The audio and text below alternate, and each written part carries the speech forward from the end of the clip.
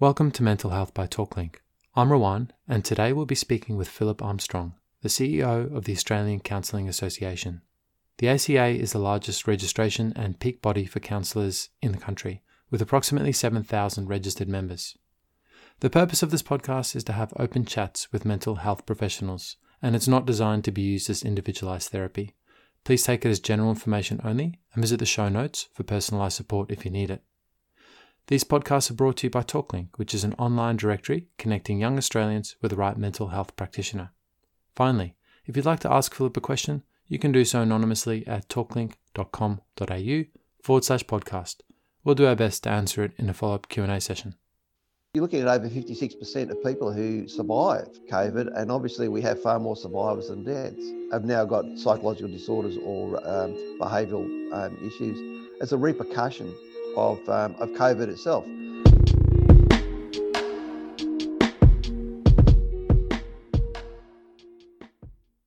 The problem with suicide is it's always very hard to pin it down to one issue. It's usually a layering of issues, and then there's a catalyst, and so the lockdown could be the catalyst, and particularly young kids who are already suffering from maybe social issues. Suddenly the lockdown is the catalyst. It's interesting you talk about layering. I know my personal experience when I think about stress, I'd like to think that I have a high capacity to deal with stress, but at certain points in your life, something very small can seem almost unbearable. And with the benefit of hindsight, you can step back and you can say, well, it wasn't that thing. It was that plus another whole bunch of layers that's stacked on top of each other, and you're holding and bearing the weight of all that. So it's interesting hearing you talk about the layering, because that's certainly been my personal experience as well.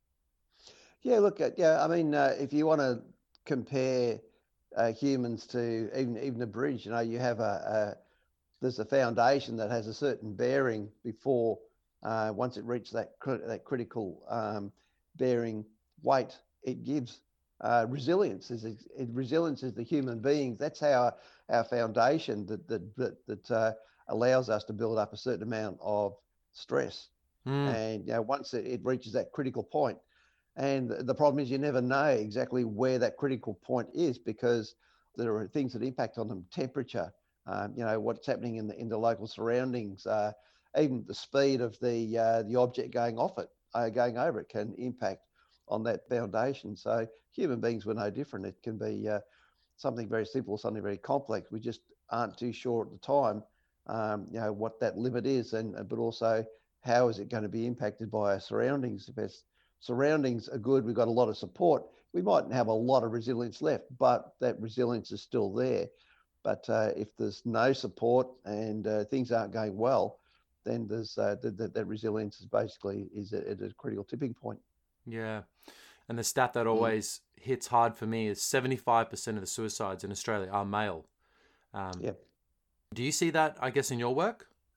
Look, I see it in our work. I know, particularly when I was spent more time in the field, unfortunately, men are far more effective at suicide. So what we can say, more men are successful at suicide, not necessarily more men attempt suicide than females.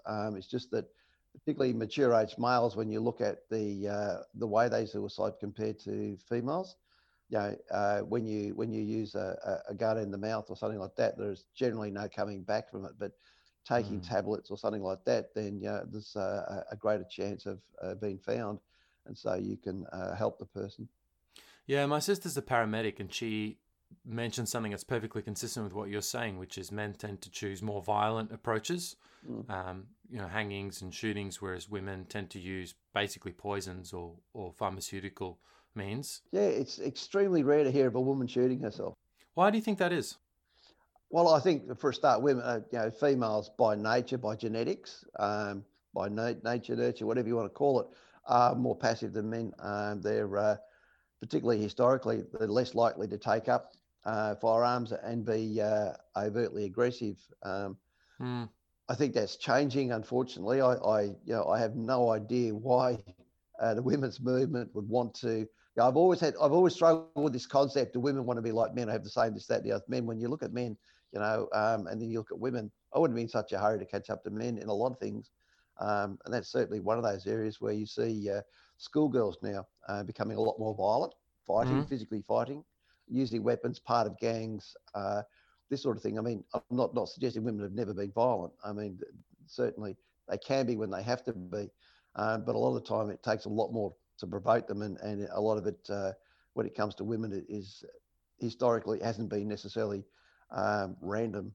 Mm. There's been pretty rational, logical reasons why they've become violent, as opposed to men who, particularly young males. I mean, you're more likely to be a victim of violence in Australia as a young white male between the age of 15 to 25 Mm. than any other.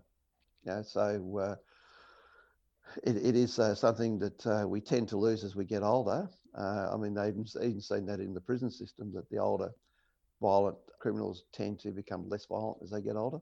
Is that just a natural drop of testosterone? Yeah, they believe that's got a lot to do with it. Mm. Yeah, it's interesting. It certainly seems like there's a serious crisis of masculinity. If you look into the world of men and the headspace of men, there's a crisis. There's a huge crisis. Absolutely. I think what is a male? I mean, 20, 30 years ago, you could answer that question. Now, it's very hard to come up with an answer. Mm. And I think, the male privilege.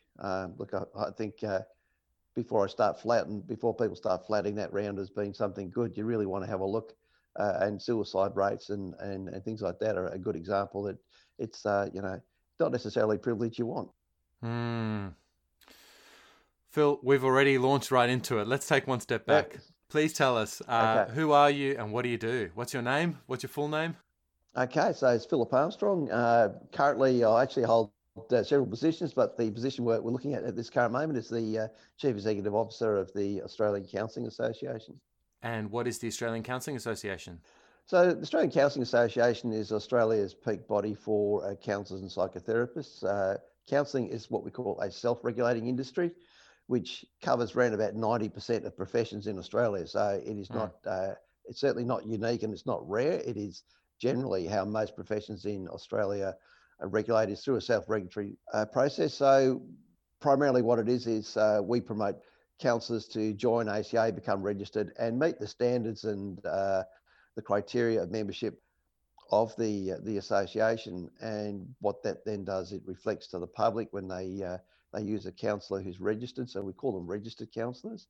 So when they use a registered counsellor, they can be assured that these people have had their qualifications rigorously checked. They've gone through a process, but they also adhere to a code of conduct, which means that members of the public have or the counsellors or the members of ACA become accountable to the public through that code of conduct, because should they overstep boundaries, then the consumer actually has recourse, which is something they don't have if they're using any professional or any service from somebody who is not within a self-regulatory system.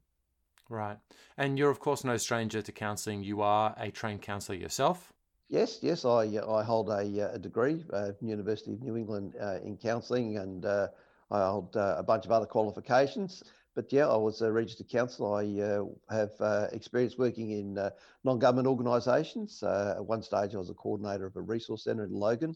Anybody who knows Queensland knows Logan. It's a pretty high need area. So I spent 4 years working there. So that was, not only was it interesting, but I gained a hell of a lot of experience working there. I've also been in private practice. I've owned and run employee assistance programs. So I've won significant tenders to do that. So I've been sort of at that end of the spectrum as well. I've had a clinic where I've had supervisors and I've trained. I've even had psychologists working for me and such. And then I moved into the political spectrum of the industry, and that was moving into the Australian Counselling Association. And that was primarily because of my concerns many years ago, the lack of accountability of counsellors, and the standard of training curriculums was pretty poor. But also, I mean, look at when I came into counselling in the early mid-90s, there were 72 counselling associations. None of them was a national peak body. They were all primarily what you call alumni. In other words, they were started by training organisations or modalities for graduates of that modality or that training organisation. So it wasn't an independent peak body or an industry body. It was more it was an alumni, pretty much is what they were. But also, There was only one university that had a degree in counselling. So, getting a degree in counselling was very difficult in those days. So a lot of people end up through diplomas. Mm-hmm. And there were no jobs. When I graduated as a counsellor, there were no jobs. You could not find a job for a counsellor, and they didn't exist. And it took many years before we changed that over. But we're now in 2020, where we actually at ACA we have a jobs or employment portal. We actually advertise more jobs than we have unemployed members. So that's the employment rate now, as opposed to when I first came in, there were no jobs. But also now we have 80% of Australian universities now offer a undergraduate or graduate qualification in counselling. So we've gone from in the mid-90s to one university with a bachelor's degree to now 80%. And 96% of those universities, their courses are accredited with ACA. Yeah, right. So let's dive into that. I guess if someone's out there and they're listening, or they know someone that's in need and they just want to go talk to someone, the landscape is confusing because you can go see a counsellor, you can see a psychotherapist, you can see a psychologist, you can see a psychiatrist. Let's start with a counsellor. What is a counsellor? What does that mean? Okay, so it's complex because they're all overlapping. They all have certain synergies, and at the end of the day, they all use the same psychological therapies. Counsellors train in evidence-based psychological therapies, and they're the same that psychologists are trained in, and the same that psychiatrists are trained in, and to a degree, the same that social workers are trained in. So we all use the same modalities and methods. It's how we use it is what generally defines the difference between the three. So with counselling, primarily what we do, a counsellor, there's no prejudgment or a medical assessment of a condition. Primarily, somebody comes in to see us, we accept the individual, or could be a couple, or could be a family. We accept them all as individuals, and all as being unique, and all of them as being okay. They just have issues. And so what counselling is, it's they call it the talking therapy, which is sort of dumbing it down a bit, but primarily it's about through the talking process, we then work through people with what is the issue, where does the issue come from? But also early on, I talked about layering. A counsellor is about digging down and finding out what are the layers, what first started off. One thing we know is that a large proportion of people who come to us with issues, there is a trauma, there is a catalyst within their life that started it off, and then there are complications that come in and it layers it to a point where it becomes an issue. So it could be behavioural, it could be communication, it could be social, it could be a combination. So the counsellor just deals with the person with that issue at that time without a diagnosis. So it's honouring the individual and working with the individual without a medical or a psychological diagnosis, simply working that person. Having said that, you get to a point where it becomes obvious the person may actually have an issue that needs to be diagnosed. And that could simply be somebody with paranoia or schizophrenia or something like that. So counsellors are trained on how to identify those issues. We don't diagnose them, but we would identify that and would suggest that the person probably needs something a little bit different to counselling and would possibly need to go to a psychiatrist where that would be formally diagnosed. And there could be then a issue of medication might be required. And so that's where the psychiatrist comes in. So that is the primarily difference. And again, with a psychologist, particularly if you're looking at the mental health care system now in Australia, the better access system through Medicare, for a member of the public to access a psychologist, generally they'll go to a GP, get a formal diagnosis, whatever the issue is, and then go to the psychologist. So the psychologist works from what's called a DSM, which is a diagnostic statistical manual, which is actually not a medical diagnosis. It's not even a proven diagnosis. It's simply a group of psychiatrists in the US get together and decide this is what's common to an issue, and if they show these symptoms, then this is what they have. But certainly a lot of people in mental health don't agree with it. As I said, it has very little scientific basis to it, but that's generally what is used, whereas counsellors don't use the DSM. As I said, we generally just deal with the person as the individual, who they are when they come to see us, and then we work it from there.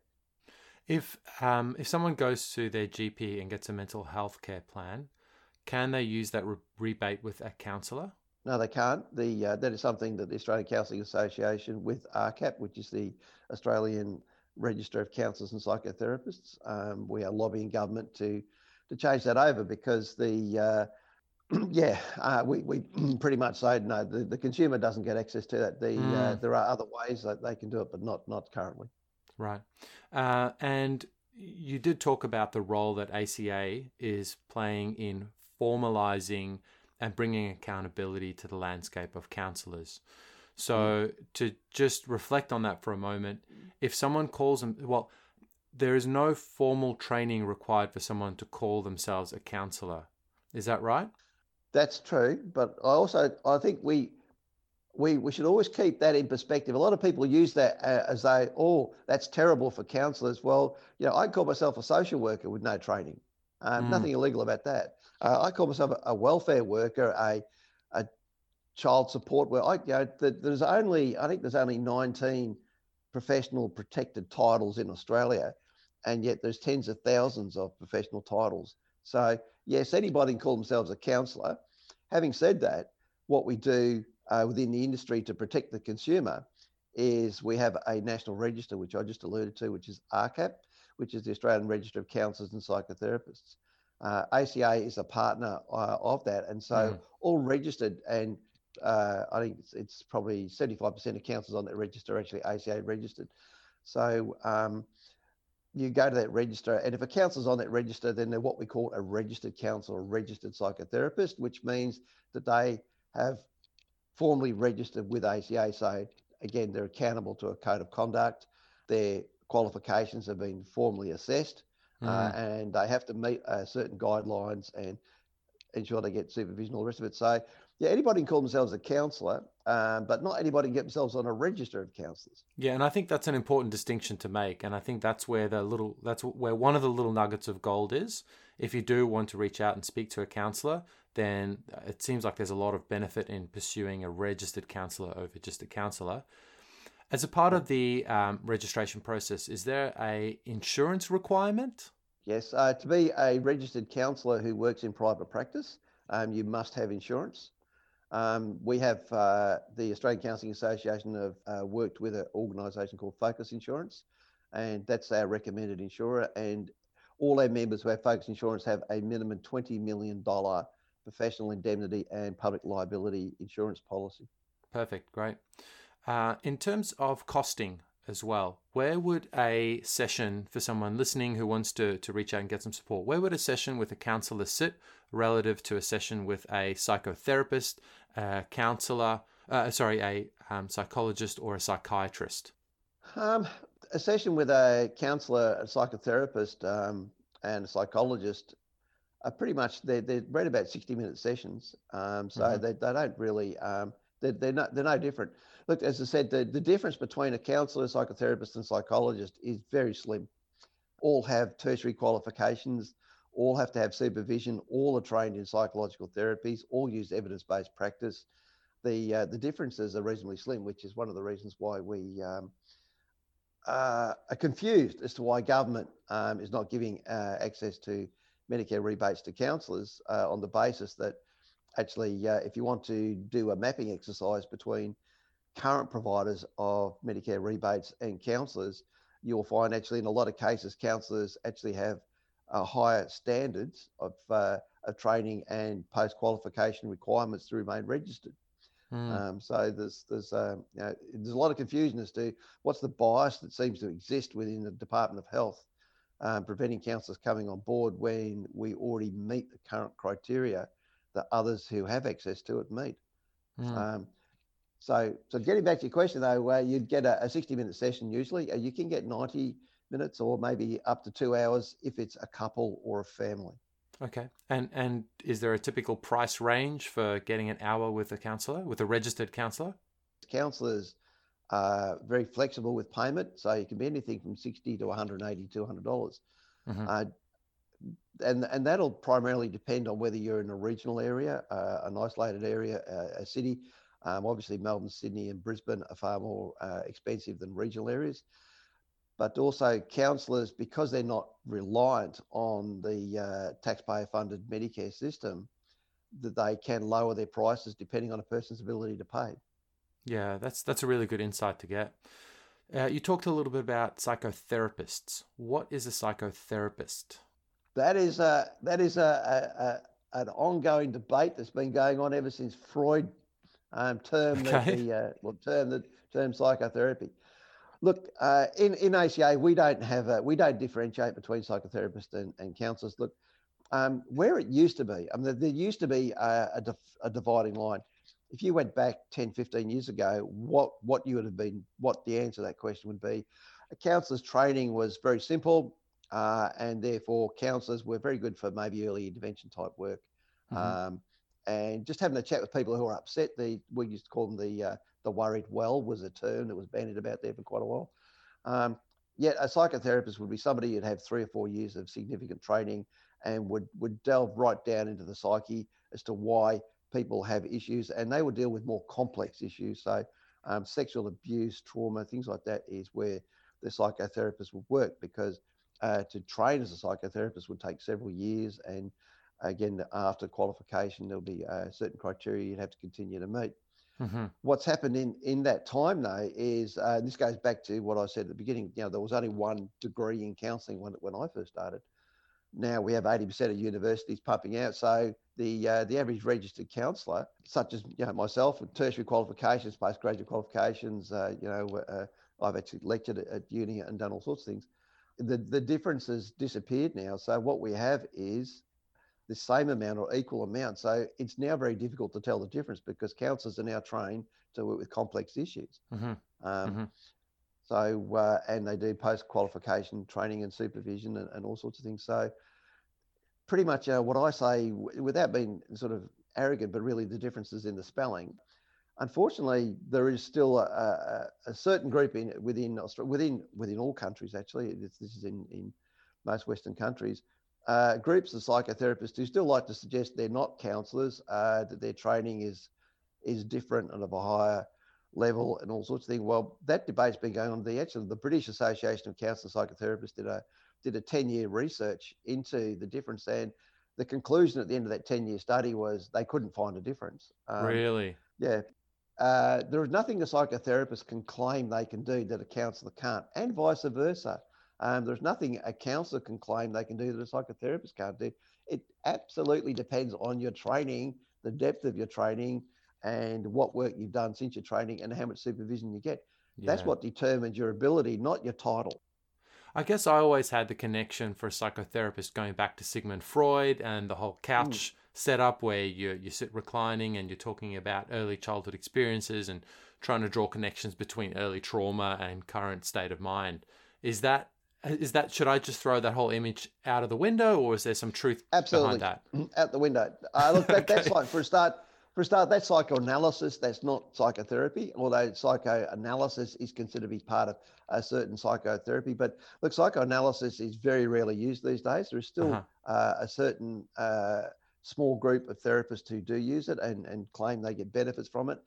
But look, the science just isn't there. There is no science to suggest that you get better outcomes. Actually, it suggests you don't necessarily get better outcomes using psychoanalysis.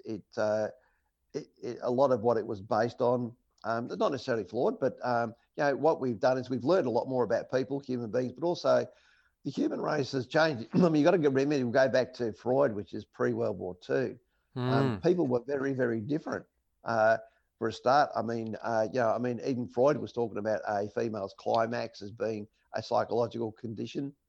It was, a lot of Freud's early work has been certainly debunked, but we needed it to get the ball rolling. I mean, it certainly had value at the time, but we know, it's like medicine, nutrition, all these sorts of things. We know what we thought we knew, not necessarily the best, and we've come along, we found better things that work, more efficient, and get better results. The same things happened with Freud, ahead of his time. Things have moved on since then.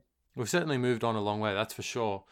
You talked about modalities before. Can you dive into what that means and what sorts of modalities a counsellor would have in their toolbox? Okay, to be a registered counsellor with ACA, a counsellor must have a knowledge and have been assessed and trained in the use of at least 6 different modalities. And so the modality comes down to, you might use, without trying to bamboozle your listening audience. Now, we have things like one that most people probably heard of, CBT, cognitive behavioural therapy. So that's about how we frame things, look at things, and looking for the cognitive and that. We also have what we call person-centered, which is actually looking at the person as an individual and looking at emotions and things like that. Then there's a whole heap of others. We have emotional freedom technique, which is they call tapping. Tapping, the body's broken into grids, and we use that. There's EMDR, which is eye movement, and they use that for trauma. It's about focusing on the eyes and doing a heap of stuff, and that has I think that about a 40% success rate with trauma clients. So there are different modalities, and the thing is, you've got to look at the human beings. We all have different backgrounds, different cultures, different education, socioeconomics, belief systems, and all the rest of it. So it makes sense that you can't try one thing that's going to fit all human beings, because we're all, not only are we all unique ourselves, however, we all come from different communities, whether it be a community orientated through a belief system, or a community orientated through socioeconomic or status, or how we identify as a gender. All these sort of communities have a different vision of the world. They see the world through different lenses. Therefore, a counsellor, to be able to join and work with that person, must be able to have different modalities that person can relate to. And so like CBT would work a white male, mature age male, in Australia. CBT would possibly work pretty well with them. But if you had a young woman, you might want to try person-centered. And that's not labelling them, because it can actually be the opposite as well. So we learn different modalities that work with different types or different parts of who we are and how we identify as individuals. So we have had conversations with quite a few other mental health professionals, and they've touched on some of these modalities. So it's great to hear that they exist in a counsellor's toolbox and that they're trained and experienced to use those as well. Oh, absolutely. Could you talk to us a little bit about what you're seeing right now with COVID? Are you getting any feedback right now from your team and your members on what they're seeing? How is Australia changing, and what's going on in people's minds right now? Look, it's it's very fluid. There's certainly things that we're seeing, and not necessarily from the Australian experience, but we're certainly, particularly from Europe, where the COVID has been more rampant. The death rates are far higher, and they had the lockdowns before we did. There's some extraordinary research that's come from the University of Milan in Italy, where obviously their death rates were far higher than ours. And what they found, that they're looking at survivors now of COVID, and they're looking at over 31% have come down with post-traumatic stress disorder. Wow. 42% of survivors had anxiety. Even 20% have developed behavioural issues. 40% insomnia. So you're looking at over 56% of people who survive COVID, and obviously we have far more survivors than deaths, have now got psychological disorders or behavioural issues as a repercussion of COVID itself. What this has done is this has changed the entire landscape. I've actually been in contact with the Minister Greg Hunt's office, and I've made a few suggestions which haven't gone down well. But what I've suggested that what the department needs to do is put to one side everything that we knew about mental health as far as predictions for the future. Plans of models for the future, spending for the future, and it all needs to. It's all redundant. When you look at those figures and you look at COVID and you look at the impact rate of COVID, and the simple fact is that if things keep going the way they are, a significant proportion of Australians are going to end up with it. Then you add 56% of people who survive, which is the majority who survive COVID, are going to have some sort of need for mental health services. The current system's not going to work. It's not going to manage it. The current spending is not going to work. A lot of the spending now is ad hoc. There's very little point to it. They're trying to dumb down mental health by putting in this new access, giving people 6 weeks training in CBT. I think Australians deserve a little bit better than that. Mm. Takes takes 5 years for a counsellor to get to the level that our level 3 members, and over 6 or 7 years to get to level 4. And they're talking about people with a 6-week course in CBT. What this shows is a total misunderstanding of COVID and what people are going through, and a lot of the and this doesn't include the amount of suicide, anxiety, depression that's been created by the lockdown. Yeah. What we're hearing a lot of is that the waiting lists for current professionals like psychologists who have access to Medicare rebates, the waiting lists are just growing, because what happened is, and this the minister's office got absolutely right, and they've extended the amount of sessions that you can get with a psychologist up to 20 now. Mm-hmm. And that is great because it gives people more sessions they need. But the downside of that is, if the psychologists are giving individuals more sessions, then their diaries or their calendars become shorter. Yeah. They can take on fewer people. So where are they making up the shortfall? Well, right now we have around about 8,000 registered counsellors in Australia who have significant qualifications. I mean, over I think something like 70% of the student members that we have right now are students studying master's level counselling. So right. That's the level. I mean, the majority of our qualified members have master's degrees. So we're not talking about 6-week CBT training courses, and none of these counsellors or psychotherapists have access to Medicare rebates. We already have a significant trained workforce to take up the shortfall that is going to be long term. I mean, a lot of these people coming out with issues directly attributable to COVID, and we're talking about not just the survivors of COVID, we're talking about the depression and anxiety that comes with lockdown, but then we're talking about the insecurity of job loss. Mm. The government's now saying that the unemployment rate could be up to 13% time we come into next year. That job loss, that insecurity, but also the amount of professions or trades that have now had to close down. Mm. A lot of these small businesses that are closing down, people are surviving on JobKeeper, knowing that as soon as it finishes, they don't have a job, because the industries are being propped up artificially by that. And I'm not saying we shouldn't have it, because it's a great idea. But the problem is when it stops, those people then become unemployed because the jobs don't exist. They've been kept alive artificially. The mental health repercussions of all this are going to be significant. So when you look at things like, we've got the Productivity Commission bringing out its review, which is well overdue now, should have been out several months ago. But those recommendations are based on research and data that was collected pre-COVID. Yeah. So those recommendations are, the politicians will tell us, but they built in factors and this, that, and the other. They didn't. No one could have predicted the outcome of COVID. No, of course not. We have to go back to the drawing board, because it's significant. And not only that, it's impacting on young people in a different ways. It impacts on our 20 to 30-year-olds. It's impacting on the 40 to 50-year-olds very differently, because these are people coming into the peak of their careers. But then we're looking at the 60 to 70-year-olds who are looking at retirement. Their retirement isn't worth zip. I mean, everybody's superannuation is just go whoop. Yeah. And so people are going to have to stay in employment longer, but employment's on the down. It's going to be far more competitive. I've even had a chat to I've got a teenage daughter who's in year 11, and I've said to her, you're going to have to be very, very clever in how you look at not only what subjects you're going to do at university, but what qualifications you're going to come out of university, because you are going to be the first generation that's going to be impacted on by this. When you get out of university, we're still going to have a deficit. We're still going to have unemployment. The unemployment rates are still going to be catching up to what they were pre-COVID. So jobs are going to be far more competitive, and you're not going to have experience. You're going to have a qualification. And so if you're not smart on the qualification that you choose, you're just going to go straight into the unemployment ring. The anxiety pretty much the anxiety that puts her under.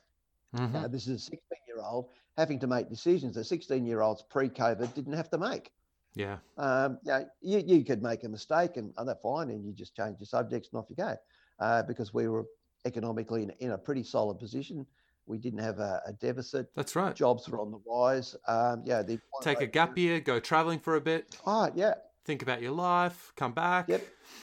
You don't have, luxuries we don't have anymore. You can't even walk out your front door, let alone have a gap year and go Yeah. overseas. I mean, all those choices are gone, but the choices you make, you're going to have to be very, very clever in making them, because the safety nets are just not going to be there that were there pre-COVID. The world has changed and Australia has changed, and I commend nearly all the politicians. I wouldn't be a politician for all the money in the world at this time, and I think they've done a great job in this country. But politicians, in my experience, lack severely vision, and we need vision right now, because we're not looking at a vaccine till earliest next year, and we're going, and so people need to be planning now for what is going to be the demand in 3 or 4 years' time. And we can't wait for the next cohort of psychiatrists. It takes 8 years to train a psychiatrist.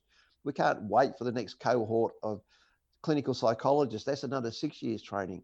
We don't have that luxury to wait for these cohorts. And when they do graduate, they only graduate now at a level to replace the loss that we make up in that time.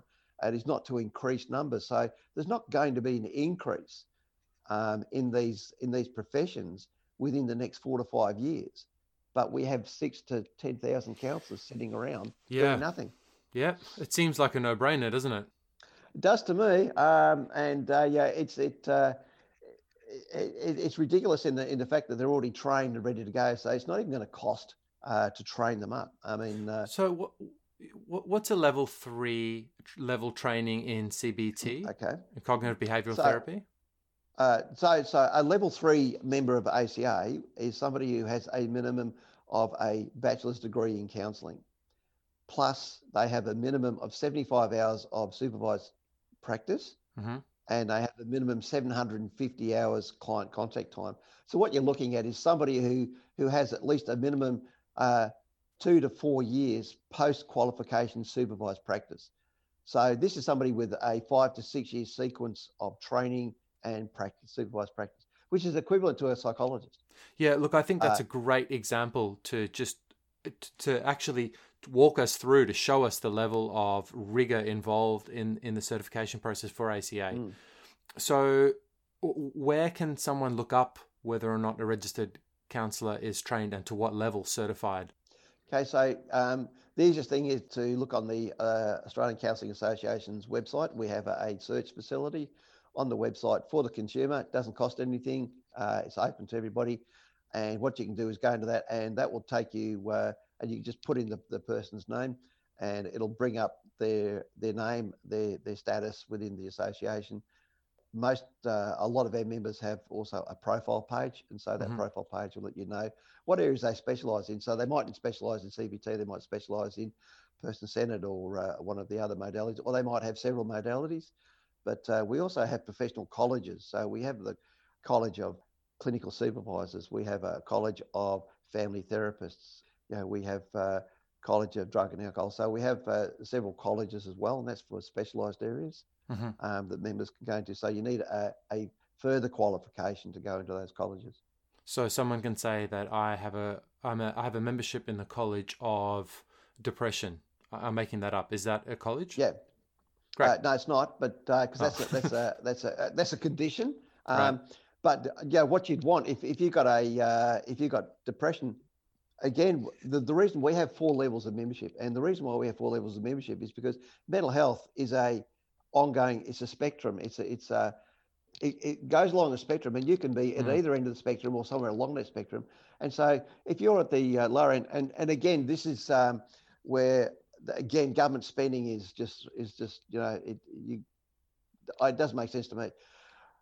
Around about 90% of Australians will suffer from a mental health condition as opposed to illness.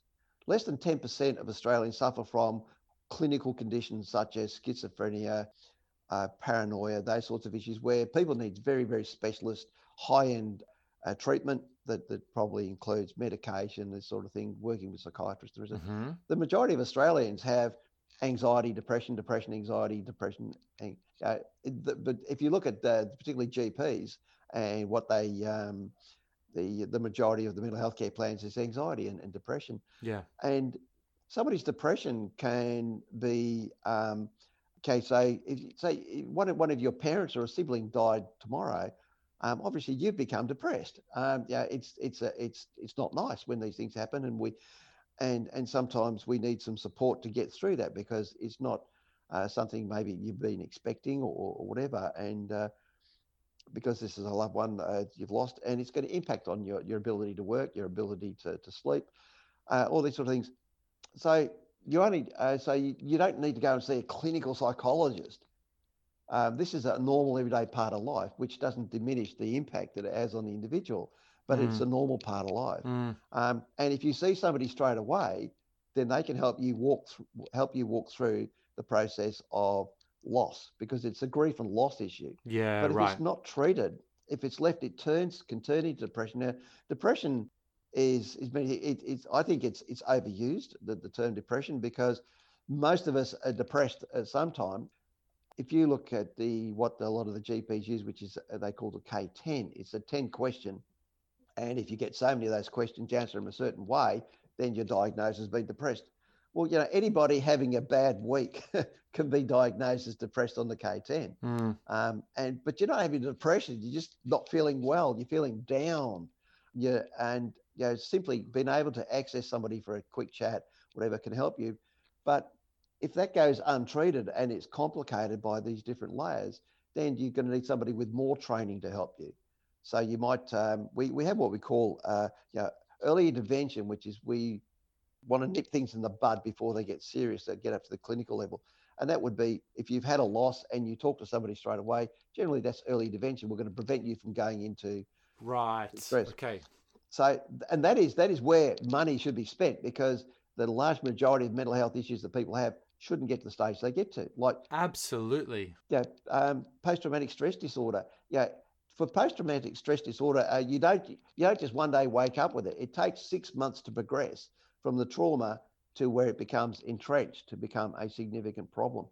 If you get help immediately after that trauma, the chances are, in the majority, not all, but in the majority of cases, you're going to nip that in the bud and help the person walk through that process, understand what's happening, and how to move on with their life, living with that issue. Because we never say you don't get over these things. You learn how to live with them and put them somewhere that doesn't impact too much on your quality of life. That's what we want. But if it goes untreated, it then becomes more complex and clinical, and then the higher the level of practitioner that you need to help you work with it. Yep, the higher level of intervention, the higher the quantity of the cost associated with trying to. Yeah, absolutely. Yeah. Phil, I want to circle back to something you mentioned at the very beginning of the conversation. You said that you yourself had run an EAP. Yes. That is a resource available perhaps to many listeners that may not even be aware of it. Could you talk us through what is an EAP, what does it stand for, how does it work, and how do people tap into their EAPs? Okay, so an EAP is an employee assistance program. What it is the majority of large employers or mid-sized employers, some small, they contract to an organisation that supplies free counselling services to its employees. So if an employee is having a relationship issue, it could be a drug and alcohol issue, it could be a workplace bullying issue, it could be something even simple where they're just getting stressed within the job. They can reach out through their employee, because the employer pays for it, to a qualified practitioner who will then give them a certain amount of free sessions, and that is paid for by the employer. Very, very effective services, particularly if used appropriately.